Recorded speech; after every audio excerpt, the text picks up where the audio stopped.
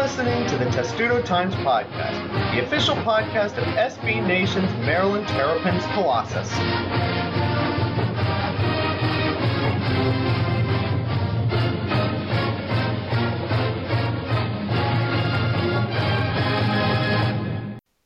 And welcome to episode 112 of the Testudo Times Podcast, where we should be watching opening day of the baseball season, enjoying all the pomp and the circumstance for that. But instead, we're talking about more mad Maryland basketball news. That's been a theme since November, Thomas, hasn't it? Yeah, it's been kind of all over the place. And it was all over the place last night. Oh, man. Certainly it was. I have to admit, I was so focused on other things going on that it took me a couple of hours to realize, oh boy, this news has dropped, and it all dropped at once. There wasn't even any spacing between the news that dropped last night. No, my favorite was I have one night class this semester, and it's Wednesday nights. And on my way to class, Justin Jackson news drops. And then during class, the Dion Wiley news drops. And then toward the end of class, John Feinstein tweets that Lefty Drizel's in the Hall of Fame. And obviously there's no formal announcement, but then once he writes it himself for the Post, we're like, okay, let's just run that. And so that it ended up being really not even a quiet day because Pro Day was the same day, but it turned into like our busiest night in a while. Isn't that funny how that always happens? Like, you expect these days to be kind of, not boring, but we'll get Pro Day, there might be a little bit of news here and there, and then all the news happens in an hour, and you can't be there to take care of all of it because you're in class. Oh, I was able to take care of it, but still, it's crazy. And the funniest thing is, like, last year was exactly the same, except Trimble announced in the afternoon. That would be. I don't know if you remember, but Micah Thomas left that same day. Oh yeah. Yeah, he did. So that they lost Trimble and Micah Thomas on the same day, and also that was Pro Day too. Why does it always happen on Pro Day? That's really odd. I don't know. And also this year Maryland had a first round prospect, on the mount, during Pro Day. So yes, they did, and we will get to that in just a moment. But we have to start with the basketball news. This podcast was basically going to be very Pro Day centric until last night, and then now it's not anymore, because Justin Jackson told Jonathan Givney of ESPN that he is going to be going to the NBA and hiring an agent. He made a good letter and had a good statement to say that he was going to do this, and I don't think any of us are really shocked by the decision, Thomas. It seemed like it was inevitable, and as Jeff Ehrman pointed out on Twitter last night, once he had shoulder surgery instead of playing through the shoulder injury that he had, that made it seem a little bit more inevitable in hindsight that he was going to the NBA and this was the plan all along. But even though this news seemingly was inevitable, and I think Maryland was planning for it for a while, it still stings. Yeah, I mean, just because we never really got to see what Justin Jackson could be, because he played hurt for the first part of the year and then just didn't play for the second. As far as he's the number 42 prospect, I think, on Draft Express, which is obviously early to mid-second round. And if he's healthy, he might play himself into the back of the first. But if he's not healthy, he might play himself out of the draft because his upside isn't the kind of upside that people will take a flyer on if he can't do anything. This is correct. This is why I do have doubts about him doing it and just hiring an agent. Just to close one door completely, even if it does still make sense. And especially because he's 21 now. He's basically the age of a junior. And with another year, it's not like he would get younger. Maybe a healthy year would help him, but maybe it wouldn't. It didn't help Melo. So, I think he saw all that and decided, this was the right time. And if he's healthy, I think he'll be, a pretty solid prospect ultimately. But if he's not, then it's going to end up being a mistake. This getting to the discussion that we have all the time. We had this with Melo. We had this discussion with Diamond Stone. You have this with basically every can't-miss prospect in college basketball now. And for as many Marvin Bagleys and DeAndre Aytons and Michael Porters as there are Justin Jacksons in this universe. And our friend Matt Allentuck, who knows more about this than almost anybody else, had a great tweet last night that I'm going to read to you verbatim because it does me no good to rephrase it. It's better to just say it from him. He says, let's talk reasonably about Justin Jackson. Playing basketball for free is terrible. Playing basketball for money is better. He has a lot to prove at the combine. Going undrafted isn't necessarily worse than staying in school. Playing basketball for free is terrible. All of these things are true. And because of the way the system works in the NCAA, if you declare and you have an agent, then you're done, and you can't take back that decision. And that's the structure of the NCAA being monolithic and archaic, and we don't need to go into this discussion, though Dan Wetzel had a great piece on Yahoo last week about how the NBA's structure vis-a-vis the NCAA could change to make it better, but that's a discussion for another podcast. But for Justin Jackson himself, he isn't getting any younger, as you say, but going undrafted isn't necessarily a bad thing. You could latch on with a G League team, or you could play professionally overseas and still make money.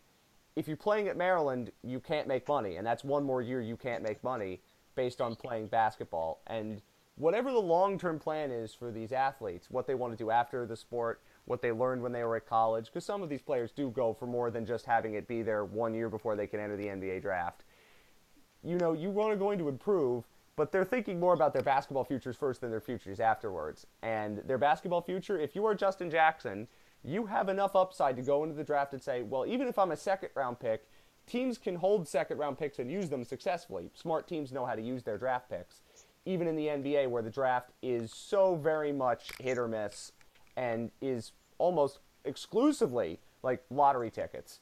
You know, there's a little bit more, I'd say just from my experience, science to the other drafts as opposed to the NBA draft. And you can understand Justin Jackson's decision because last year he declared, didn't hire an agent, didn't have a great combine, and came back. You can't predict injuries. Injuries are a thing that happens. And because of that, you can't necessarily wait another year. 22 is a little bit late to be entering the NBA now when so many players are entering at 18 and 19.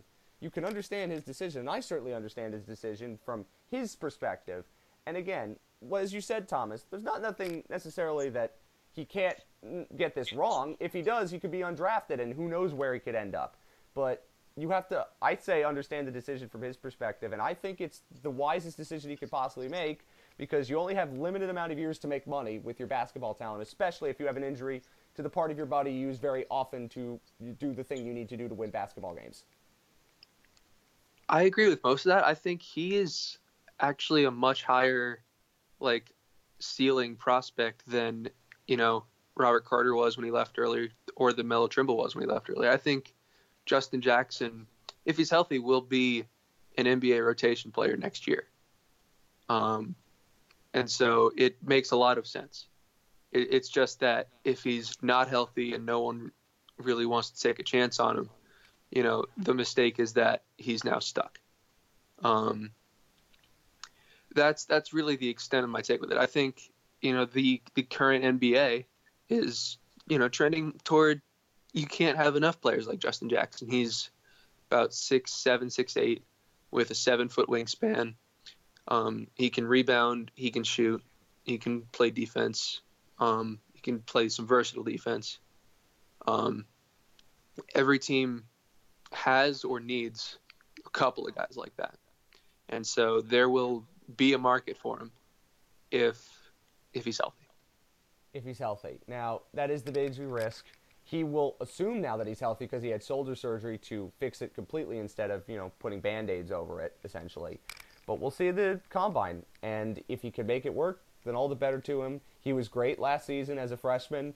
He was better than any of us could have ever expected. And again, he came in at the last possible minute after all of the stuff went down at UNLV. He'll go down favorably in Maryland fans' minds. I just wish we could have seen more of him. Someone that Maryland fans did see a lot of and did not pan out as a highly touted recruit was Dion Wiley, sadly. He too had his injuries but can never find his consistency. He had one more year of eligibility at Maryland but decided that he is going to grad transfer after he graduates this spring from Maryland, and he's going to go play somewhere else.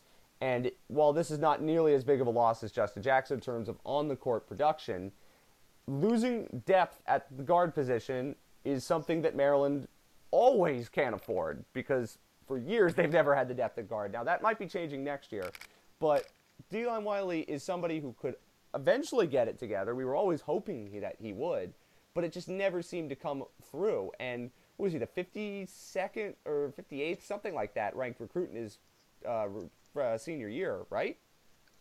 Yeah, something like that. I mean, he was really a talented player. I mean, the thing that I remember most is hearing when he was injured in 2015-16 that he would have been in that starting lineup. And that was obviously the lineup that Rashid Suleiman ended up in the spot that Suleiman ended up in. Mm-hmm. I mean, and so kind of hearing that and remembering that, you know, always made me at least think, you know, that's what he could have been. You know, he was that type of player potentially. And after enough injuries, he just wasn't quite that. Didn't develop a complete enough game. Next year, I thought he would have had a role. I made the same mistake with Jalen Brantley last year. I thought he would have been, you know, much more of a piece than he ended up being, or than he probably would have ended up being. True. Like, I thought Brantley might have been, you know, maybe even a spot starter last year, and then he transferred, and they were like, oh, he was just going to be a backup. Sort of, you know, same sort of thing with Wiley. Face, you have to be honest. Same sort of thing with Wiley, probably. But, you know, Morcell will be a year older. Anthony Cowan will be a year older. Eric Ayala is coming in. You know, and then there's sort of the wings, small forward guys, Aaron Wiggins, Kevin Huerter. So, I mean, that's all. Wiley would have had a tough time competing with all of them, and they might bring in another guard on top of that, especially now. And, you know, he has the chance to have a bigger role, and if he graduates, that's something he'll, you know, be able to shoot for. And, you know, I think that makes a lot of sense. You know, it stings a little bit, but it's not indispensable. No, it's not indispensable. I think what we're going to say is that you have an opportunity, if you're Dion Wiley, to have a bigger role somewhere lesser down. He says he also wants to get away from home, and that's fair. I mean, he stayed at home to go to Maryland, and that's a lot of pressure on some of these players. And for whatever reason, it just never stuck for him. And it also shows you that recruiting rankings, as emblematic of talent and potential as they are not exact sciences. And Wiley was a highly touted recruit, and it never panned out for him, and this happens from time to time, and it's unfortunate, and you wish it did. But now we have to talk about the future for Maryland. Now they have 3 available scholarships. They had 1 before these moves were announced, and it's fascinating now to see what they are going to do with it. They were already looking at grad transfers. Tariq Owens, the big center, is the one that everybody's been focusing on to add depth to that front court, which seems necessary. Michael Tchaikovsky was already leaving. But now they have an extra spot, and the question is, what do you think they do with that extra spot? I don't know. My guess is they go for a guard. Whether that's another transfer, whether that's an uncommitted high school prospect, I don't know. It's kind of still too early to tell with that.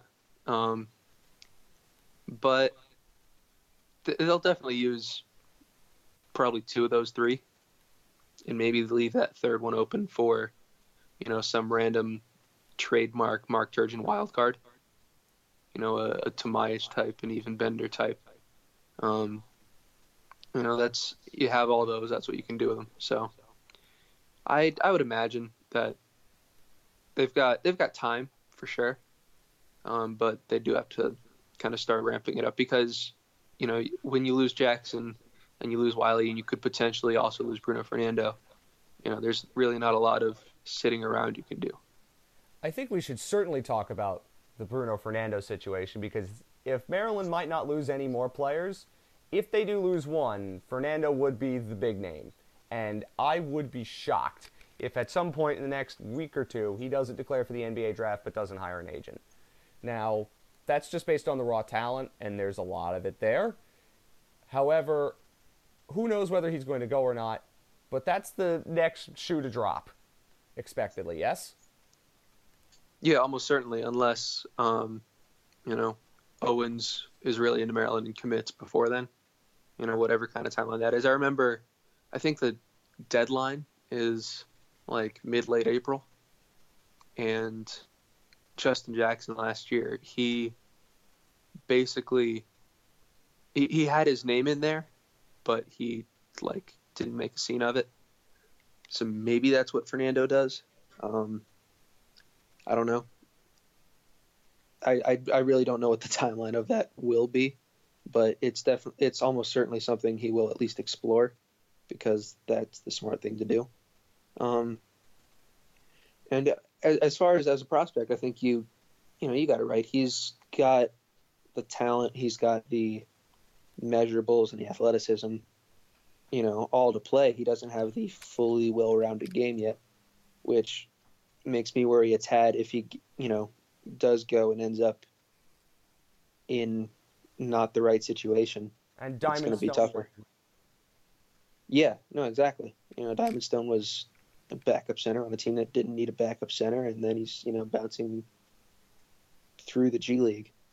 We will see how that situation plays out, but I highly, highly doubt that there aren't moves coming for Mark Turgeon, even with everything that has already happened. And you said it before, I think before we were recording.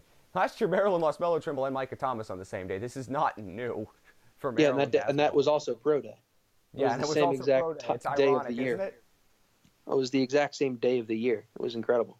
It's weird how history repeats itself in this situation. Of course, stay tuned to Testudo Times for any news on Maryland incomings and outcomings.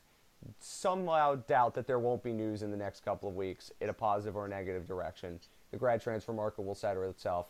And there's also the chance that for scholarships, they can get one of the walk-ons on scholarship, but we'll see how that whole situation plays out as time goes on. I believe the deadline for recruiting high school seniors is the end of May, so there is still a lot of time for Mark Turgeon and company to get things worked out. No doubt they have, because they have been masters at getting late players in and turning them into contributors. So very big season coming up for Mark Turgeon, no doubt about that, after what has seemingly started to go down, and the spiral of news has been negative really since the start of November onward, so he has to try to change that tide, and we will see whether he is able to do that. In somewhat positive Maryland news, it was Pro Day yesterday. Neither of us could really pay attention to it because we were occupied with, well, work and other things. This was supposed to be the DJ Moore show, and it ended up being the DJ Moore show, as Mel Kiper released a mock draft saying that he was going to a certain football team that one of us has a very strong affection to. Yeah, I think Kuiper still has him with the Jaguars. A lot more boy, buzz. That just feels good when you say it. It just feels great when you say it. A Get lot this more feeling buzz inside about. me. Yeah, I'm also hearing some buzz about Panthers. Norv Turner was there yesterday. Talked to him, made him run through other drills. The Panthers, I believe, have the 24th pick. And they desperately need a wide receiver. And they need a wide receiver. They also have badly. another Maryland wide receiver on their roster too. Yeah, they just traded for Torrey Smith. So are fans going to now subtly root for the Panthers? I'd hop on that bandwagon pretty quick, honestly, because the Redskins are just doing Redskins things now. And the Ravens have Joe Flacco, and he's elite, of course. Yeah, the Ravens also don't have wide receivers. True, they do not have receivers, but they have other things that are bigger needs, it seems. Yeah, and so, we'll still see how that goes. I think, more because he ran, I think, a 4.42 at the combine. He didn't run any 40s, didn't do a lot at Pro Day, but he didn't hurt himself. He caught everything, and J.C. Jackson, I think, had a similarly productive day. Didn't do a lot of the tests, but did some drills. He still seems like a mid to late round prospect himself. Will Likely made an appearance, and he's fully healthy now. So, to be determined what comes of that. He obviously can't be drafted because he came out last year, but he should get a shot. Josh Woods apparently ran a 4.46, which is interesting. See, when you told me that before the show, I went, Josh Woods? Yeah, Josh No Woods. offense to Josh Woods, but I hadn't heard that name in a while. Yeah. Insert Star Wars quote here. yeah, I mean I'm kind of interested to see what happens with that. Jermaine Carter looked like he did pretty well for himself. Maybe Savon Walker did some things well. So it's a lot of those guys that none of those guys probably played their way into the draft, but a lot of those guys have turned some heads and should get a shot in the spring at least. And remember, there are now multiple spring football leagues, including the Alliance of American Football, which is the best name for a league you've ever heard, and is certainly the name of a league that isn't going to die after a year. Totally. So Maryland players could eventually populate that league, or Vince McMahon's XFL minus all the things that made the XFL actually interesting. More football is good for Maryland. Yeah, it's going to be weird to see Perry Hills in the XFL. He's the perfect XFL player, actually. He is the perfect player for the XFL. What's his nickname going to be on the back of his jersey? Wrestler from Pittsburgh? Something like that. How could he not have a... That actually, it's perfect. Thank you, Thomas, for that. That just made this podcast. So, jeez. I'm never going to stop thinking about Perry Hills in the XFL now, and I have a baseball game to call later today, and now I'm stuck with that in my head for the rest of the time. Well, it's better than starting to think about Ready Player One. And in honor of Ready Player One's shameless ratings references every 10 seconds, that's why you had a Star Wars joke in this episode. Anyway, let's get to lacrosse and other spring sports great news. If you stayed up late last weekend to watch Maryland beat North Carolina, good on you because they beat North Carolina. And that's always good in any sport, even when it happened late because the games are in California. I still can't believe that they're playing lacrosse games in California at this point in the year, but anyway. Well, yeah, it is what it is. I mean, that's like a mid-season tournament that they had. I think it was earlier last year. By the way, yeah, I mean, in that tournament. Yeah, I think they had it earlier last year, so I was kind of surprised it was as late as it was. But on the verge of conference season too, that's why it kind of felt a little bit odd. Yeah, I mean, it worked out because it was 30 degrees or something on the East Coast when that happened. And still feels like it was probably snowing. Yep. Probably was. Maryland did beat North Carolina, and that's good. Mm-hmm. And then earlier that day, a game I actually ended up covering, women's lacrosse took down James Madison. You talked about that a lot on the last podcast, and it kind of seemed that what you were saying was going to play out, played out. Yeah, I mean, it's one of those, Maryland's just clearly a better team. Well, especially at home. They haven't lost at home since 2012. That's insane. Yeah, they've won 69 consecutive home games. How nice is that? That is very nice. Okay, so Sorry, we had to do it. Yep, that was obligatory. That's why we had a pause right before. Were you waiting before the show to get that one in? Oh no, I definitely tried to work it into the story, and I was able to, but you were able to. How subtle was it? Were the comments just all saying nice? The comments in the story, no. But that's why this podcast exists, to make the jokes you were probably thinking about too. Yep. But no, so they took care of that. They've moved up to number 3. Right behind it's Stony Brook and Boston College, who are both undefeated. So it makes some sense. Very, very good. The other Maryland beat last season for the national championship. Yeah, so, and actually this year I think the championship is at Stony Brook, so. Mm-hmm. Dun, dun, dun. Drum roll, please.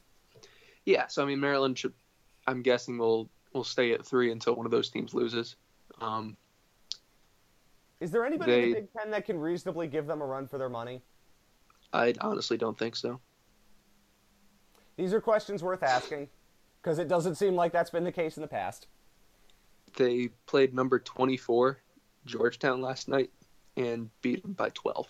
You know what? It's kind of funny, and the comparisons are not entirely compatible, but, I mean, I was watching UConn women play South Carolina in the Elite Eight a couple of days ago, and the fact that they were up by 20 at halftime or something crazy, and that's the defending national champions, Maryland women's lacrosse isn't quite like that, but they're close. And they're beating a ranked team by 1 billion it's just insane to me. Like, that's still a very good lacrosse team, and Maryland just took them to the woodshed. Like, I sometimes don't think we appreciate how good that team really is, and we take it for granted, and we shouldn't. Oh, I mean, we definitely take it, for granted just because they're 20-1 every year. It's bonkers, isn't it? I mean, it doesn't happen as much with the men's team because they hadn't won national championships until last year, but they are still as dominant as they've ever been, too. Mm-hmm. So, again, when everything else goes wrong, just look back at lacrosse. Always, always good there. Who does men's play next? I believe the conference play starts for them, too, very shortly. Both teams are playing Michigan on Saturday. I think Maryland's men team might have a little bit more trouble with Michigan than the women will. Yeah, and especially, well, I don't know if it's especially, but Michigan's head coach is Maryland's defensive coordinator last year. I think Maryland's coaching staff probably has more coaches plucked from it than almost any other in college lacrosse. Well, why wouldn't you? I don't think that there's a really hard reason to figure out why that would be the case. So that will be very interesting. But John Tillman has probably coached against a billion of his former assistants already, like Nick Saban has. Again, I'm not comparing Maryland men's lacrosse to Alabama football, but again, you make these comparisons because it makes us feel good about life. Let's talk about baseball as well. Just reading the stories on Testudo Times every day, this team has been really up and down. Big highs, bigger lows. Yeah, well, if you catch them on a weekend, you might get a good outing. They've allowed 50 runs in 7 midweek games this year, which is... Oh, God, that's bad. Yeah, but also, like, they're pitching complete game shutouts on the weekend, and they're hitting just enough to you talked get through before it. the season about how they might have trouble with midweek starters. I thought, Yeah, I mean, that was a you know problem what for you're them talking last about, year. but I didn't think That was you'd a be problem this for them the year prescient. before. Yeah, it was a problem for them last year. It was a problem for them the year before. I mean, what they've, their whole thing has been they've ended up with 3 good starters, even though we only knew they were going to have 2, because Hunter Parsons, who started the year horribly, has been really good for a while. But beyond that, it's still a lot of question marks that haven't been answered, and conference play starts this weekend. And that's not particularly appetizing because Maryland, they've been okay in the Big Ten, but they haven't been great. They were one of the favorites in the conference this year, but it's definitely tough to see them in that same spot right now. Things could change, of course, but they've been so up and down out of conference play that it's hard to imagine a team finding consistency this late. But we've seen stranger things, and you'd hope they do that. But the Big Ten is always a very good baseball league, so you're going to be playing against good teams almost every series, and that's something they will have to get used to as time goes on. Hopefully they find consistency. We've been saying that a lot recently. And how about softball? Well, softball took 2 out of 3 from the actual worst team in the Big Ten, so kind of just hold and serve. Now hold on a second, Thomas. Who is the worst team in the Big Ten in softball? That would be the Penn State Nittany Lions. Oh, that feels good to hear. They're the worst team in something, as they play in the NIT final tonight, which makes me feel bad about everything in life. Anyway, you also, I remember you talking about this on Twitter earlier this week. You wrote about gymnastics. I want you to talk about this experience. Yeah, no, gymnastics in the NCAAs. That's exciting. That's the first time it's happened in my college career. They missed it each of the last 2 years. It's a young team this year, but had its best finish in the Big Ten. Brett Nelligan, the head coach, is Big Ten Coach of the Year. And ironically enough, they're actually going to start in Raleigh, which is the exact same place the women's basketball team. Yeah, it's the exact same place the women's basketball team started out. Hopefully they do better. It'll be tough to, because I think it's only maybe 2 teams making it out of that into the finals. And there's 6 teams in the region. You do not come to me for gymnastics information. I am not the kind of person who goes out of his way to watch gymnastics on Olympics primetime every 4 years. I'm watching the rugby and the water polo and just about anything else. But it's good to see Maryland doing well in all sports, gymnastics or what have you. We mentioned this off the top of the show. The best news of what was a really kind of an iffy news day. Lefty Driesell, God bless, finally in the Hall of Fame after about a billion years of waiting for no real reason. Yep. You know, it's That made me obvious. It happy hasn't just to been. see it. Just Yeah, made it me hasn't smile. been formally announced. It confused me a little bit because, you know, Feinstein tweets it, and when he tweets it, he's not going to be wrong usually, but like obviously it's not really being reported, and so we wrote it, and then Feinstein actually wrote a story himself for the Post, and that's when we ran with it. Once the But Post as far prints as it, what it's it actually is, I mean, yeah, it's exciting. I think the best part about it is just he gets to do it while he's still alive. because that's what I think a lot of us were worried about. Yeah, I mean he's 86, and you know his health's been up and down for a while. I think it's fine right now, but you still you just get worried, and he's done a lot for basketball, and it's great to see him finally get I think doing a lot this for recognition. basketball is understated. I mean, you could argue he transformed modern college basketball, kind of helped it become what it is. Yeah, I mean He's that's definitely that's one argument you can make. I mean if nothing else, you know, he was a fantastic coach at a lot of different places, and it's hard to, you know, build 4 different programs up. From nothing. Yeah, and he succeeded everywhere he went. It's you have a lot of people in the world of basketball who would be vouching for him for years and years and years, and they finally get to see it.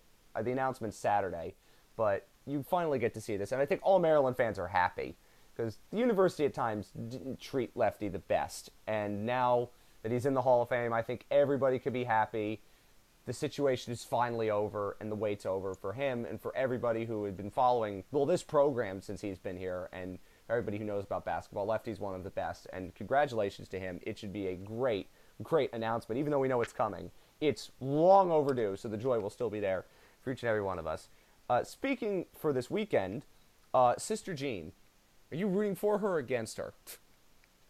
Rooting for her. I don't really have a preference one way or another past this point. I'd be surprised if, you know, Loyola ended up beating Michigan. These Just runs 'cause usually Michigan end in doesn't- the Final Four. Yeah, usually. I don't think an 11 has ever made the title game. No. Um, The lowest seed to ever make a title game, I believe, is an 8. yeah, and that's happened a few times, and a couple of them have won it. But Mhm. it's a 1-1, 3, and 11. So who knows? Should I mention where I am in the bracket challenge, or will that be gloating? I think it's fine to mention. It's better than me.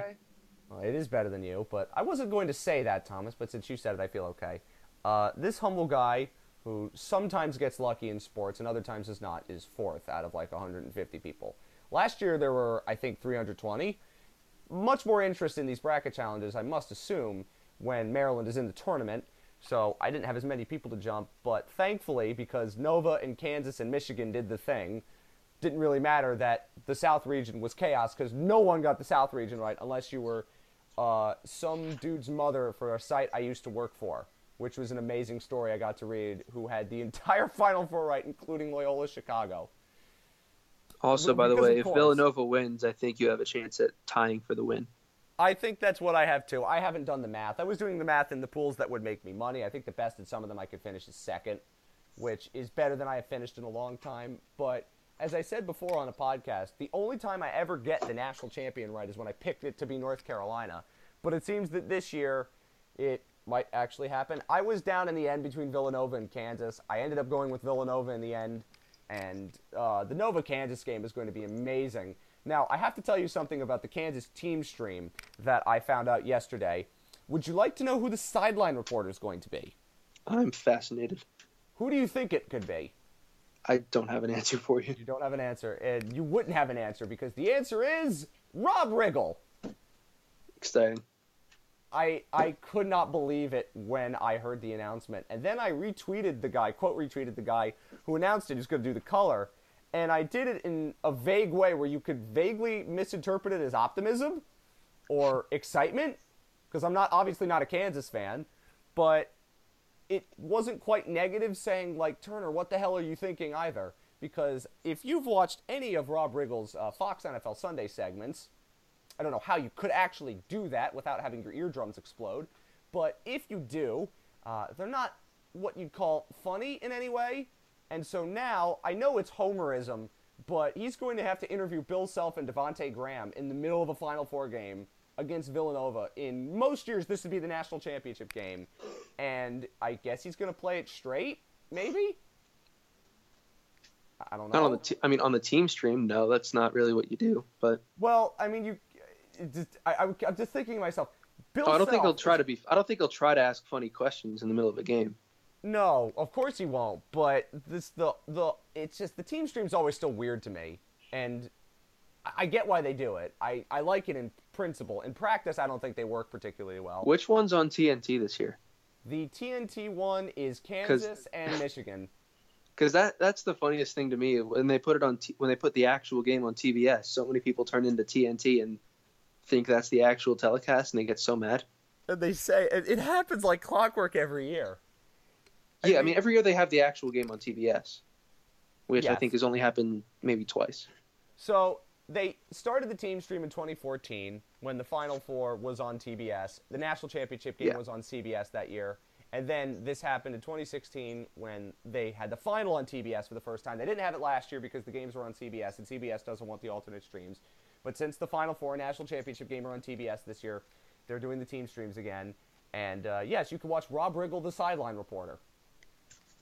I mean, hey, why the hell not? The Deadspin So anyway, that's article on my that is gonna weekend be great. plan now. That's my weekend plan. So it might be my weekend plan too, just to make up cut-ups of the Rob Riggle stuff during the Kansas-Villanova game. Because, I was reading the comments of the guy who tweeted that it was going to be Rob Riggle, the sideline reporter. And a number of biased CBS announcer tweets was through the roof, but I could assume Villanova, Michigan fans are probably saying the same thing. Somehow I doubt Loyola Chicago fans are saying that. Now, the Loyola Chicago team stream, that is something I might watch for the novelty of it all. Because you're never going to see it again. They have Sister Jean on it? Or is that not allowed? I'm going to look that up because if they don't, then it's a missed opportunity. Here we go. Team stream commentators. The Michigan team cast. Jay Feely is the analyst. That's interesting. Did not expect that. And the reporter, oh my god. Sanjay Gupta from CNN. Okay, that just made me laugh. Jeff Hagedorn. Okay, so they're taking the radio voice from the Loyola guy. Jerry Harkness. Okay, he's cool. Oh, the reporter's awesome. Do you know who the reporter is? No. Shams. Let's go. That's awesome. That's fantastic. Okay, I'm gonna watch that. All right. And then I told you about the Kansas team cast. Oh, who's the analyst for the Villanova team cast? I guessed it was going to be Chris Jenkins. It's not. It's Randy Foy. And that's fantastic because I remember Randy Foy when he played for Villanova all those years back. That's cool. Okay, the team stream in principle is cool. In practice is often just kind of weird. But Shams is the Loyola reporter. Give me that every second of every day. I want this in my life immediately. All right, to close this out, who would be your Maryland team stream? That's a good question, and the only answer to this question is simulcast the radio feed, because only Maryland fans want to listen to Johnny Holiday. Now, the problem is I don't think they could get Scott Van Pelt to do it, and that would be the only other thing they could do. And, that would be the problem. Like, would ESPN allow SVP to do it? Because he would do it, but what would it be? Would it be Johnny Holiday, Grievous Vasquez, and Scott Van Pelt? Like, that's the dream one. Well, I would definitely put Vasquez on color. I mean, there are a few other play-by-play guys who could probably do it. Me? I hope you're going to say me.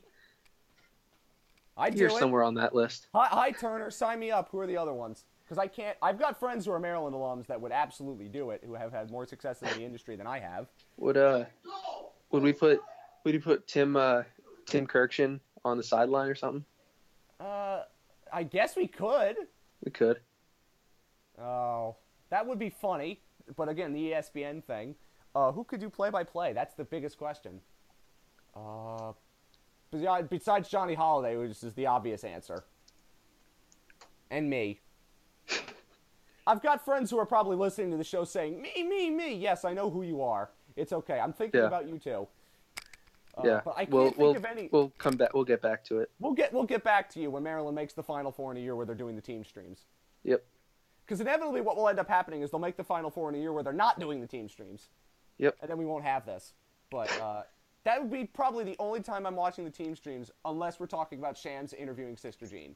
In which case, I'm watching that every second of every day, because that is amazing. Okay, Turner, you win. Now, please do well with the Champions League in this exact way, but you won't, so I'm afraid of that, because Steve Nash is a soccer analyst. Anyway, thank you very much for listening. We will be back very soon, hopefully with better Maryland basketball news than we have been having of late. But until then, of course, go Terps.